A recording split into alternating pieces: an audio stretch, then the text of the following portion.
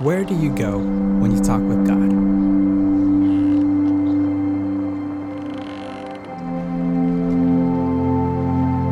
What do you say? I pray in the daily rhythms of life. But to focus, I sometimes come out here to hear more clearly.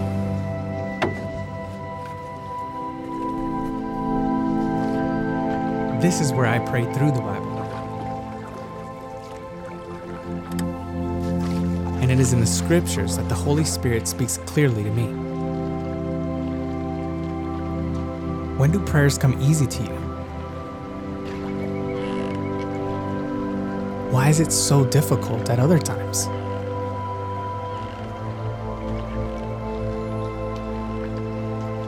How should we talk to God?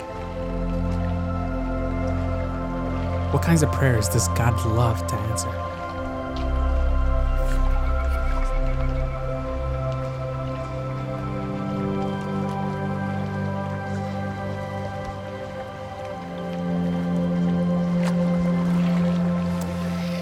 Well, good morning, everybody. So glad that you're here. Good morning to all of you watching, listening online. Good morning to our Port Perry site. So glad that you are joining us this morning. What an amazing series we've had this summer as we've learned to pray out of and throughout the scriptures, specifically Paul's prayers. I'd like to take you all the way back to week 1, if you can remember it, and remind you of why we did this series. The very first things I shared with you as our church family is this. The more you pray out of the Bible, the more you'll be helped to keep going in prayer. I mean minutes. You'll actually pray longer. Second, your mind will not wander as much. Third, God's thoughts and God's will and God's desires will become so much more of the center of your prayer life. The Bible will give you words you don't have, and you'll end up actually praying over things that go beyond personality and bias and background, wants, ideas, or desires. And at the same time, we will be given new words to pray over the old things we pray over all the time. And since we are given new words and new inspiration, the old boring routine will be broken. We also begin to understand that the more we pray to the scriptures, the more we will actually see the profound presence of the Holy Spirit. See, when you start praying through the scriptures, which is God's word and God's thoughts, suddenly, as even Sundar said last week, when you are praying through them, you will begin to say things like, oh my goodness, God, that's the very thing. That's the exact thing that I needed to pray over. Those are the words I needed. That's the thing I needed to hear today. Also, we've been learning all summer that as you start praying out of the Bible, it becomes a flexible prayer life. It can be done in a moment or over a long period of time. But in the end, the reason why we did this whole series is simple. Because we acknowledge that we need a better, stronger confidence in our prayer life.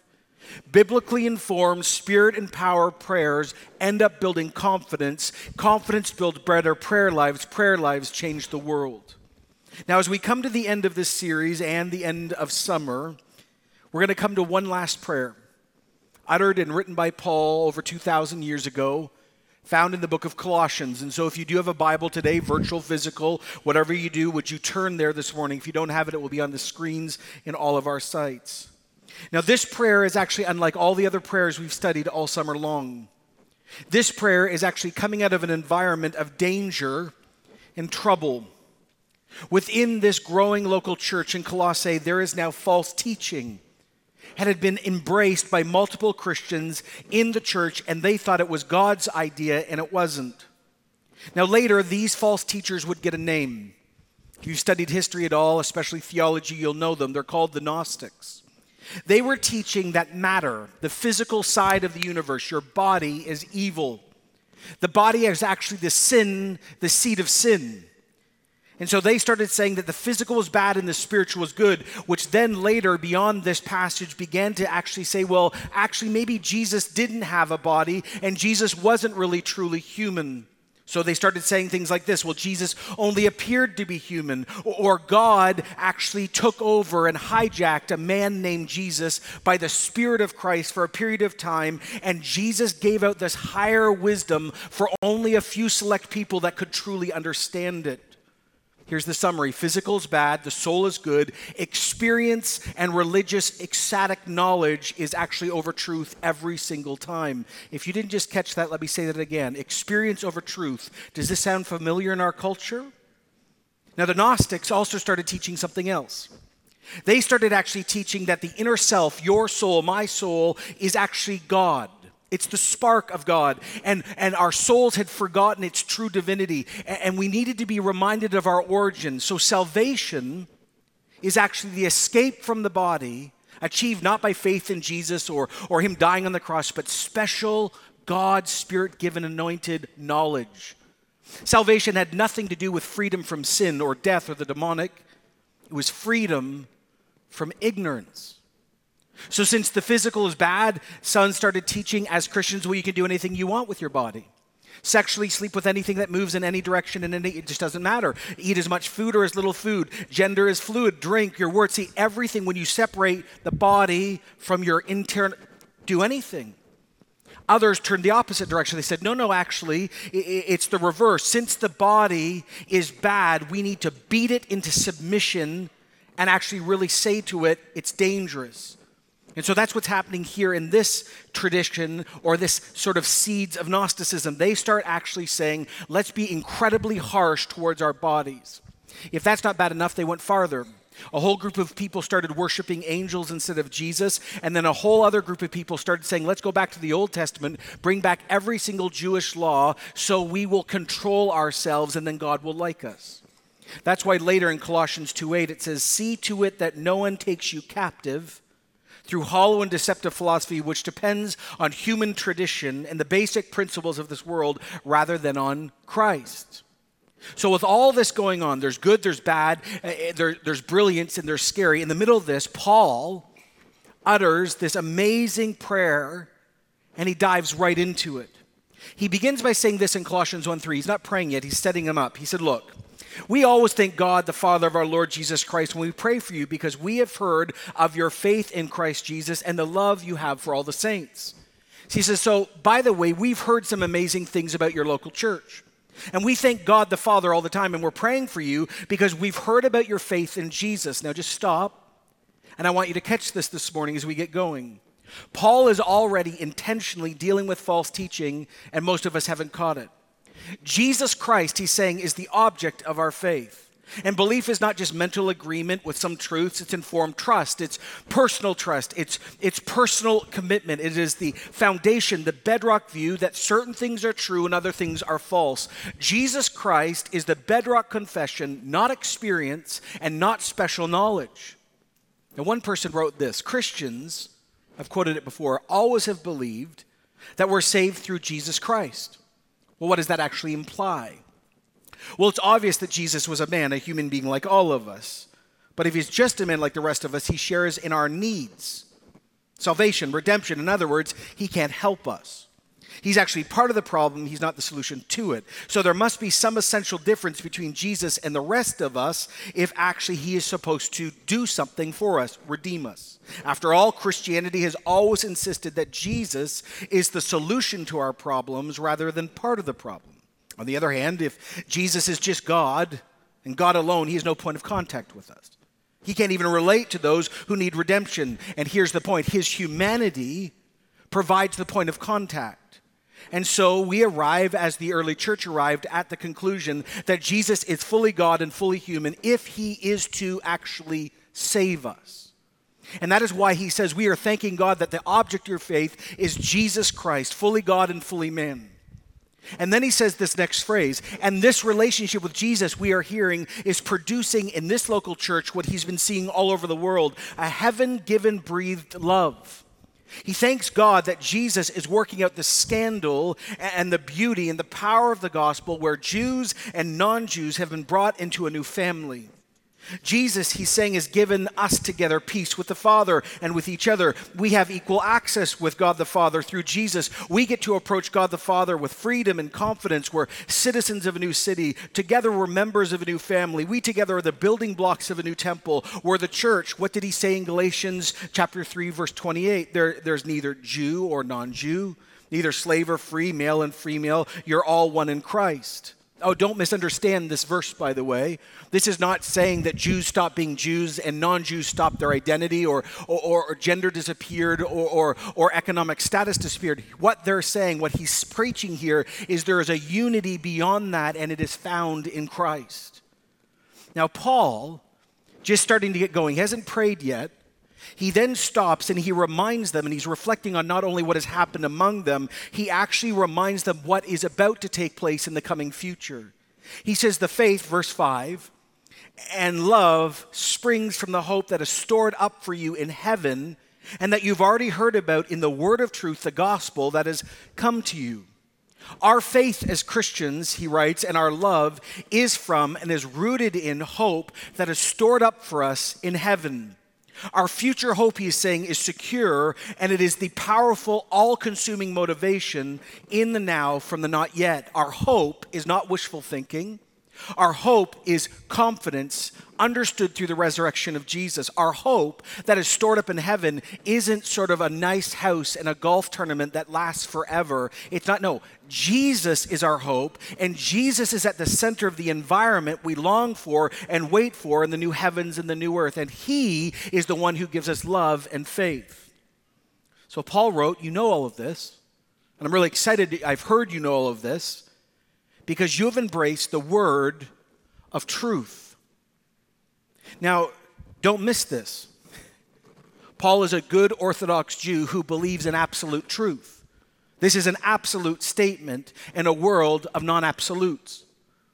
In Paul's day and in the church of Colossae and in our world today, we live in a world of relativism, which assumes that no idea is inherently true. It only is true if it works.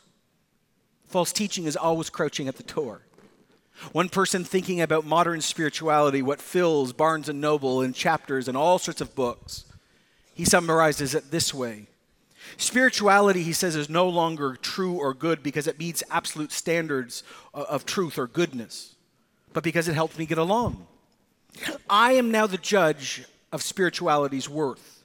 If it helps me find a vacant parking place, I definitely know I'm on the right track.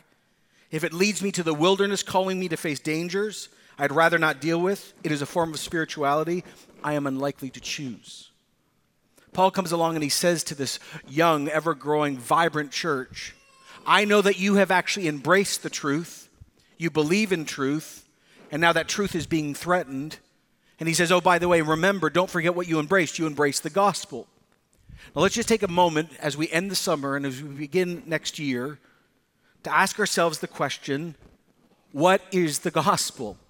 What is the good news of Christianity? What is the message that we've proclaimed in thousands and thousands of environments and cultures for 2,000 years?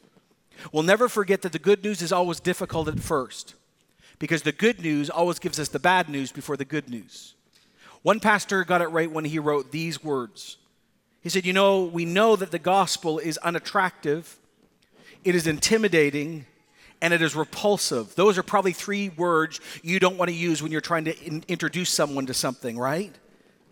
Unattractive in an attractive culture, intimidating and repulsive.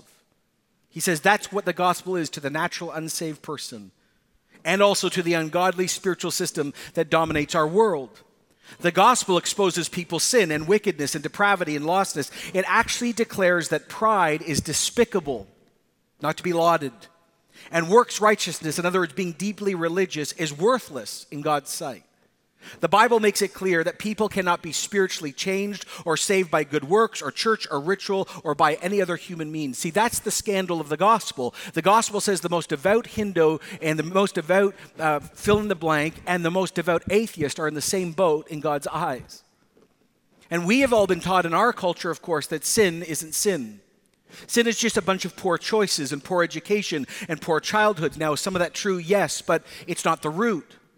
We actually have been taught as a culture, we believe we can fix everything that is broken if we reduce sin just to nature, physicality, or our social environment. In other words, ready?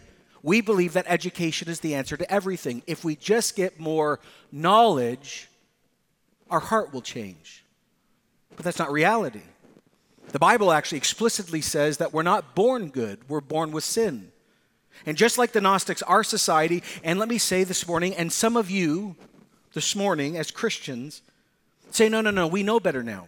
This is 2017. When you say that sin thing, it's actually damaging to the ego or to the self-worth. See, we're enlightened now. We have better knowledge. No. Let's not make God out to be a liar and say we are God because we know better than our Creator. We must acknowledge sin, that we're born in sin, and we commit actions every single day that break God's law and His heart and His will, and thus attack Him, ourselves, and others. Nothing in the world can change that other than the person who has the power to. That is why John 3:16 only makes sense when you get that. For God so loved the world, the broken system, and all of us in the middle of it, that He gave His one and only Son, that whoever believes in Him will not perish but have eternal life. God didn't send His Son to the world to condemn the world. See, God is love. But to save the world through Him, whoever believes in Jesus is not condemned. But whoever does not believe stands condemned already because they have not believed in the name of God's one and only Son. And Paul says, this is the gospel that you have embraced. This is the word of truth that you know to be true. And then he says in verse 6, all over the world, this gospel is now bearing fruit and growing, just as it has been doing among you since the day you heard it. Notice the phrase, and understood God's grace in all of its truth. You learned it from Epaphras, our dearest fellow servant, who's a faithful minister of Christ on our behalf, and who also told us of your love in the Spirit. Now, I just want you to note this. We're going to actually not talk about this to the very end of my message today. I want you to catch this. Most of us don't. Epaphras is the founder of this church, not Paul. There's a good chance, actually, most believe Paul's never been to this church. This is not planted by Peter or Timothy or anyone else. They have no contact. This is like Paul's great-grandchildren spiritually. Just hold that. I'll tell you why that matters at the end. Now, this man has come back and hung out with Paul, and he has told them of the great work of God happening in this church and the difficult things. But one thing he says once again is that there is love that is being produced by the Holy Spirit growing in this very vast group. Now, I just want to stop and pause and remind all of us. I don't know if you caught it, but all summer long, in every single one of Paul's passages or prayers, he always stops and talks about love every single time. And he actually prays for love every single time. Why? Because Christian love is impossible to produce or conjure up within ourselves. It is always from the Holy Spirit. The Holy Spirit is the gas in the car. The Holy Spirit is the only one that can produce 1 Corinthians 13. The fruit of the Spirit is love. And so he says, I'm really excited because I've heard the report that 1 Corinthians 13 love is actually happening among you. So with all that good and the gospel and the truth and love and the lurking danger and now some compromising, if you read the whole book, into false teaching, now in this moment, Paul stops and he prays. And he prays a prayer for utter, all-out transformation. It's why we're going to end actually the whole series with this prayer. Because this is probably the most transformational prayers you can pray for yourself or this church or your family or any community. He says in verse 9, for this reason, because of everything I just said, since the day we heard about you, we have not stopped praying for you, and we're asking, okay, here's the ask, that God would fill you with the knowledge of His will through all spiritual wisdom and understanding. Now watch this. Paul's first prayer request is this. He is asking that God would fill them with the knowledge of His will through spiritual wisdom and understanding. He's not just talking about how to live a basic Christian life. It is a prayer that church would understand what God had done exclusively and uniquely through his son, Jesus Christ. That God himself and his work will be understood theologically, practically, how it affects our thinking, our feeling, and our acting. In other words, he is praying a prayer that God would break and counteract the spiritual heresy, false teaching that is happening in this church. He's praying for real wisdom to overcome false special wisdom. And why is he praying this? And he understands it's not just an intellectual exercise. It's about personal contact. Spiritual knowledge doesn't happen without conversion. A personal relationship with God through Jesus who gives the Spirit, being born again. This is a prayer for that church and of course for us, that we would understand Jesus and understand the implications of Jesus, and then of course understand the scriptures with the help of the Holy Spirit. He is praying, God, before this church gets consumed by wolves that look like sheep, in each person, let them know it's not right. And then he prays this. And we're praying this in order that you now may live a life worthy of Jesus and may please him in every way, bearing fruit in every good work and growing in the knowledge of God. It is this contact and this relationship with Jesus and this understanding of his word that now moves us to right living. It fuels us in holiness. Again, just catch this morning. We as Christians never believe that we do good works to gain God's love. We're not some little puppet. We're not doing some little dance for God. We don't do good things to get God's attention. Actually, we do all of these things because we've been loved first. We're already in the relationship. But that phrase, if you're a note taker, I'd love you to highlight it, circle it, underline it, remember it. A worthy life, it's way more radical. It's way more actually scary in a good way than we catch reading it here in Ajax, you up in Port Perry in the middle of August in North America. I want to let another person share with you the context of this, and here's why. When you understand the background of this, it brings everything into light. He writes, in our Western world, in the West, we do not, by large, think in such terms at all. Of course, some families operate that way, none of us with any sensitivity at all wants to disappoint our loved ones who sacrifice so much to help us get along. Still, we don't actually live in something that sociologists call a shame culture. Rugged individualism, if you don't know what that means, me first, pervades much of our worldview, and whatever shame we feel is rather slight compared to the shame brought on and the pressures brought on by other peoples who live in other cultures. In a shame culture, and I'll just stop, some of you are from those cultures, people are taught their whole life that they must be worthy of their family's name. They must be worthy of their ethnic origin or their country or their heritage. And the worst thing you could ever do is shame your family. By contrast, many of us in the West are actually applauded when we act in stubborn independence of our family or our peers. Now, most cultures in the first century were shame cultures. Now, I want you to catch this now. Instead of insisting that Christians live up to the church's expectation, our tribe, our family, if you will, Paul tells them they need to live up to the expectations of the church's Lord. In other words, I want you to hear this now. They are not to live a life worthy of the church, but worthy of Jesus himself. This would be an immensely powerful plea for people hearing this in a shame culture. In the Western world, it is far too often taken as nothing more as an option. Jesus is Lord if I feel like it, maybe not. I'm not sure today. I'm not sure if Jesus got that right. No. In Paul's world, to be a Christian, to confess Jesus as Savior and Lord, to affirm your baptism, meant to adopt a worldview in which you are bound to please Jesus in every single way, period. Not to do so would bring shame on him who you've confessed as Lord.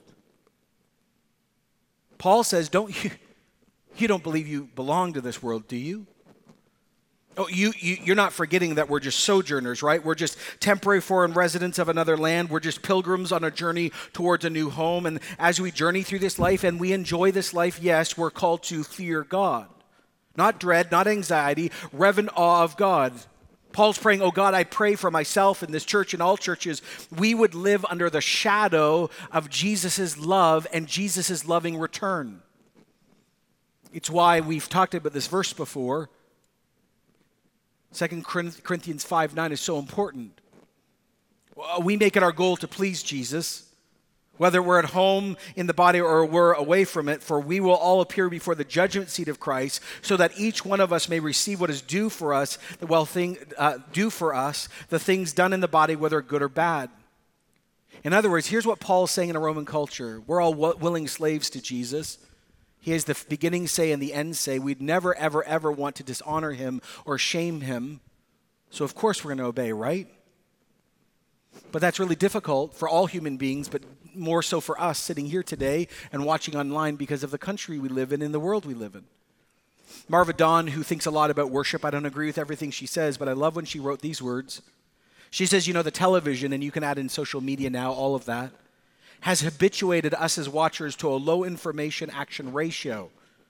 In other words, that people are accustomed to learning about good ideas, even in sermons. I'm glad she put that in there. And then doing nothing about them.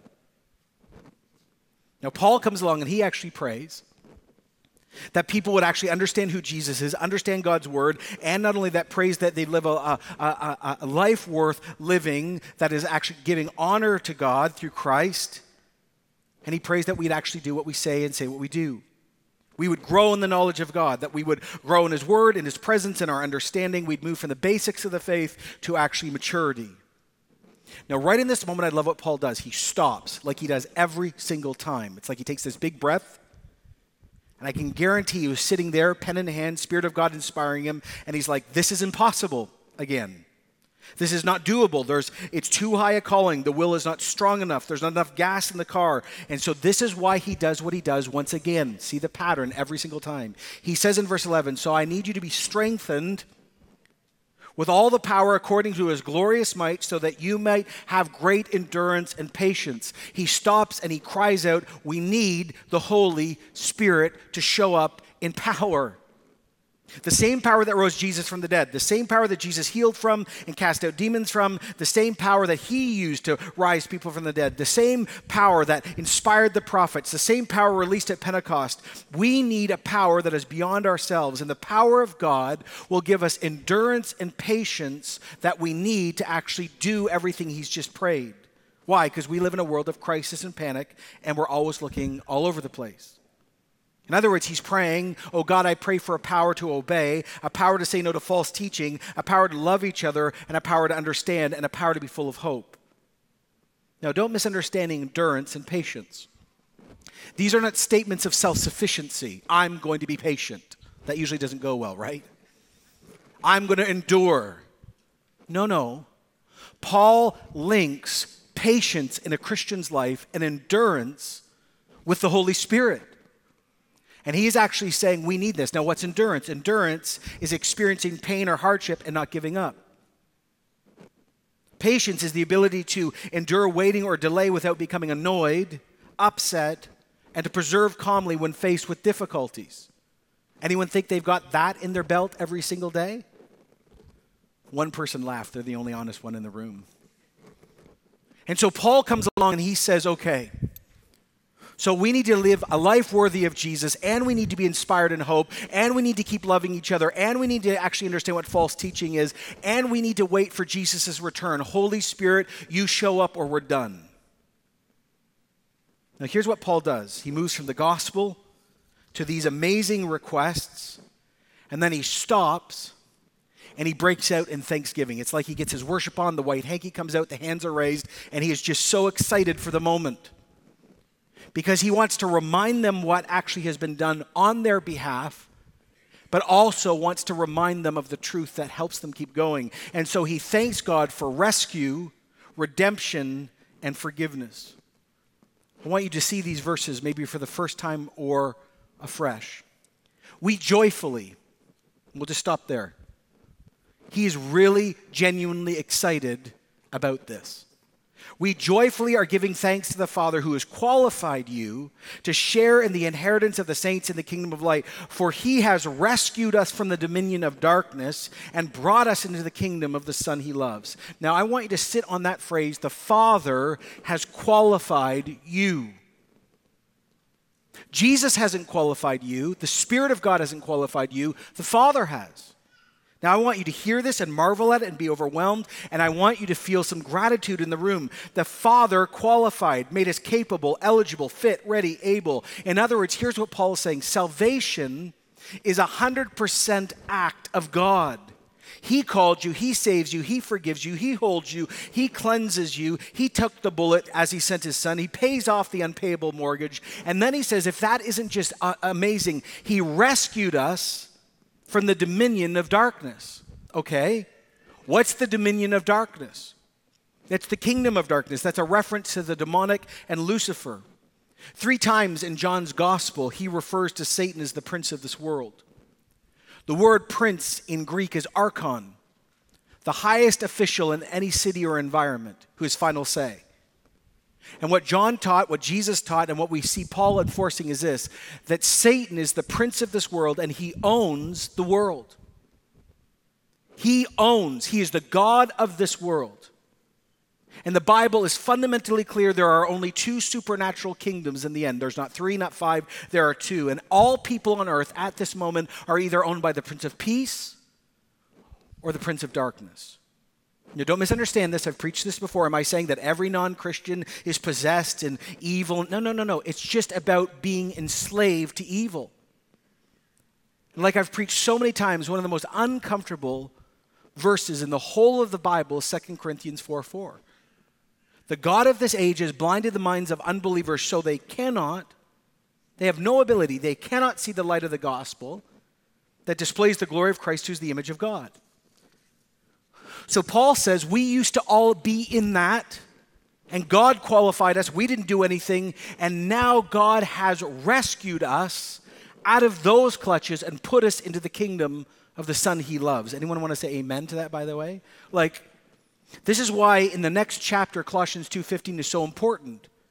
This is why it says this, having disarmed the powers and authorities, Jesus made a public spectacle of them, triumphing over them by the cross. I've preached this before. Disarm means to take off, put off, and strip off. Jesus has stripped the power and authorities of their power, their importance, their potency, and He's taken back what they stole at Eden.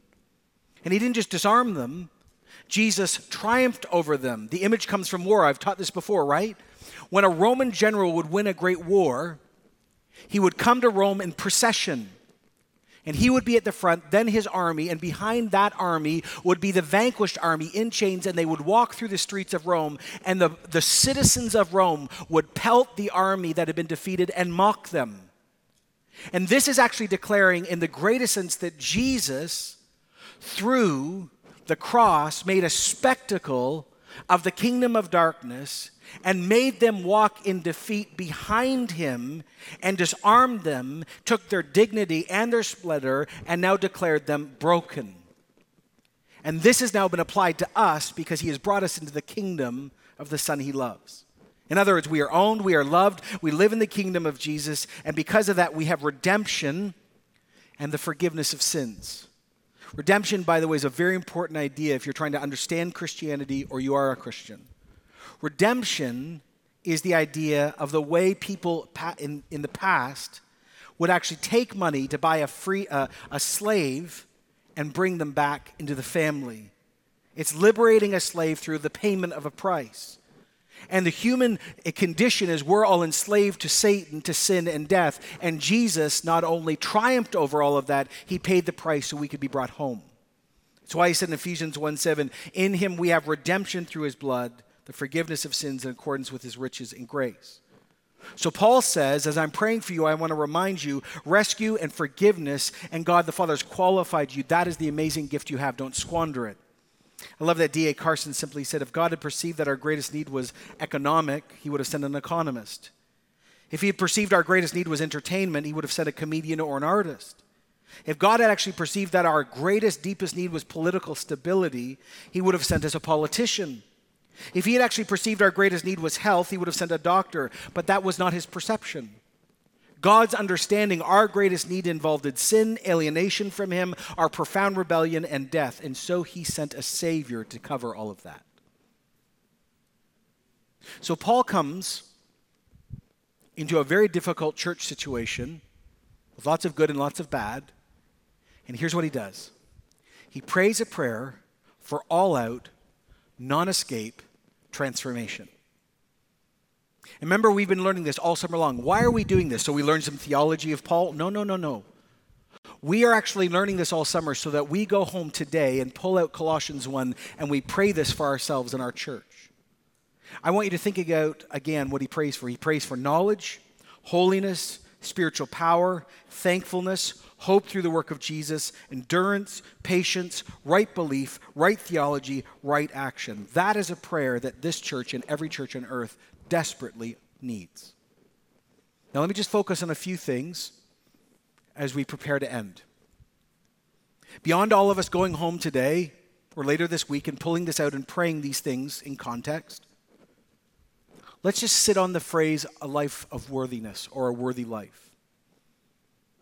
What he prays for is a willing obedience, a loving obedience to obey Jesus no matter the cost. Remember, if you were with us last week when Sunder preached that unbelievable message, Sunder said we don't have a discipline problem, we have a what problem? Anyone remember? A desire problem. So let's ask the question, what is the opposite of a worthy life for a Christian?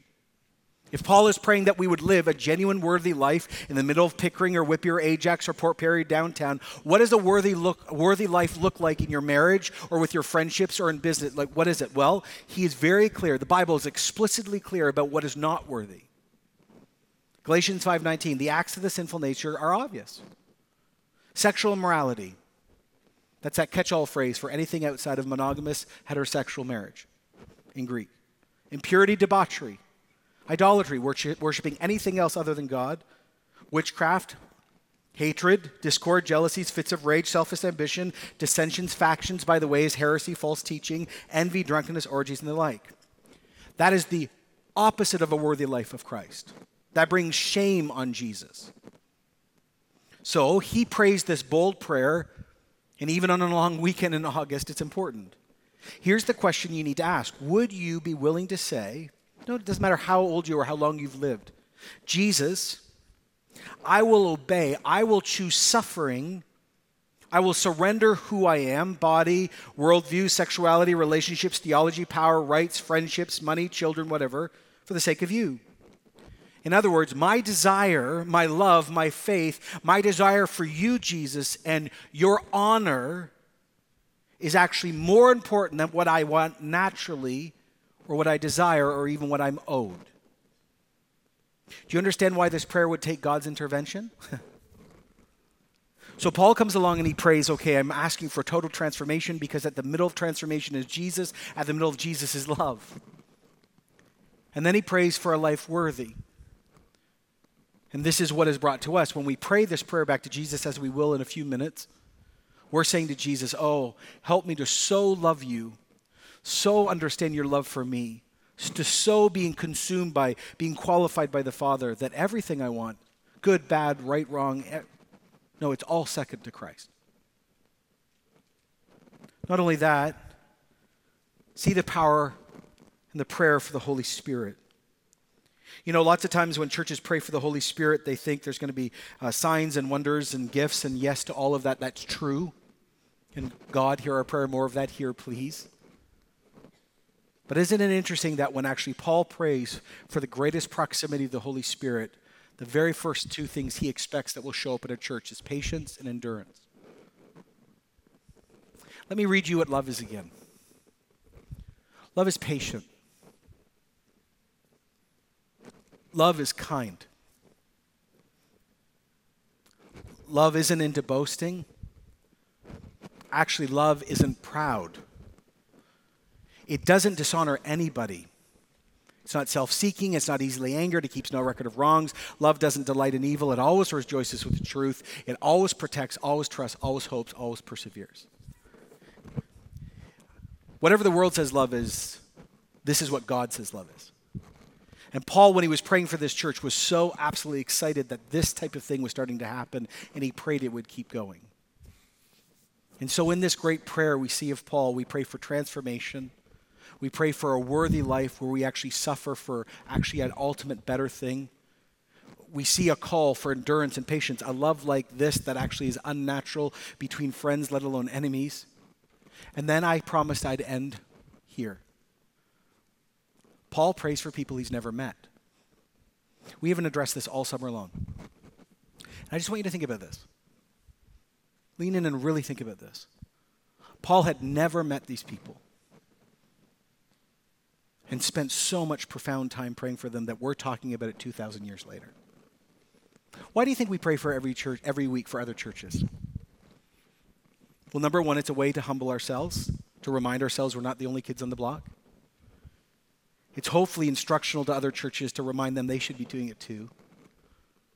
But because we see it modeled here. Half of you've never met people from these churches we pray about, but that's the point. Why do we pray for our local partners every week? Because again, we are called to pray into situations that actually we may not be close to, but because we're part of the body of Christ, this is our invitation. I want to end with this story. It's a little weird story, but you're okay with that because you hear weird stuff from me all the time. So, a few years ago, I was in a prayer time, boring, normal, everyday rhythm prayer. Right? Not Gabriel, not fire, not just praying. Like all of us tend to do. And I was praying, doing my devotions, and suddenly, very unexpectedly in my head, and I think I've shared this a long time ago, I had the image of a very old Chinese man. And like stereotypical, like the long beard from like 1850. And I was like looking at going, did I watch like a kung fu movie No, on Netflix. Like I was there was no access point to this image. So I was like, am I hungry? Am I angry? Am I lonely? Am I tired? Right? And as I was praying, I said, well, Lord, what is this? And he said, this is actually from me. I said, oh, okay. What's going on? He said, this is a pastor you've never met. And you're never going to meet him till heaven.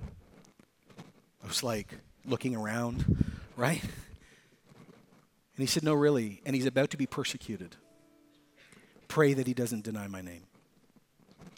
I was like overwhelmed. So I just said, Lord, I didn't know what to pray. I prayed as much as I could. The image went, not a vision, but the image went. And I was just like, see, here's the posture. It doesn't matter your gift orientation. Here's the posture we always need to be. 1, praying the prayers we've been taught all summer. Number 2, praying for a worthy life, always. Number 3, praying that we would be baptized week in and week out by love that actually is not natural to us.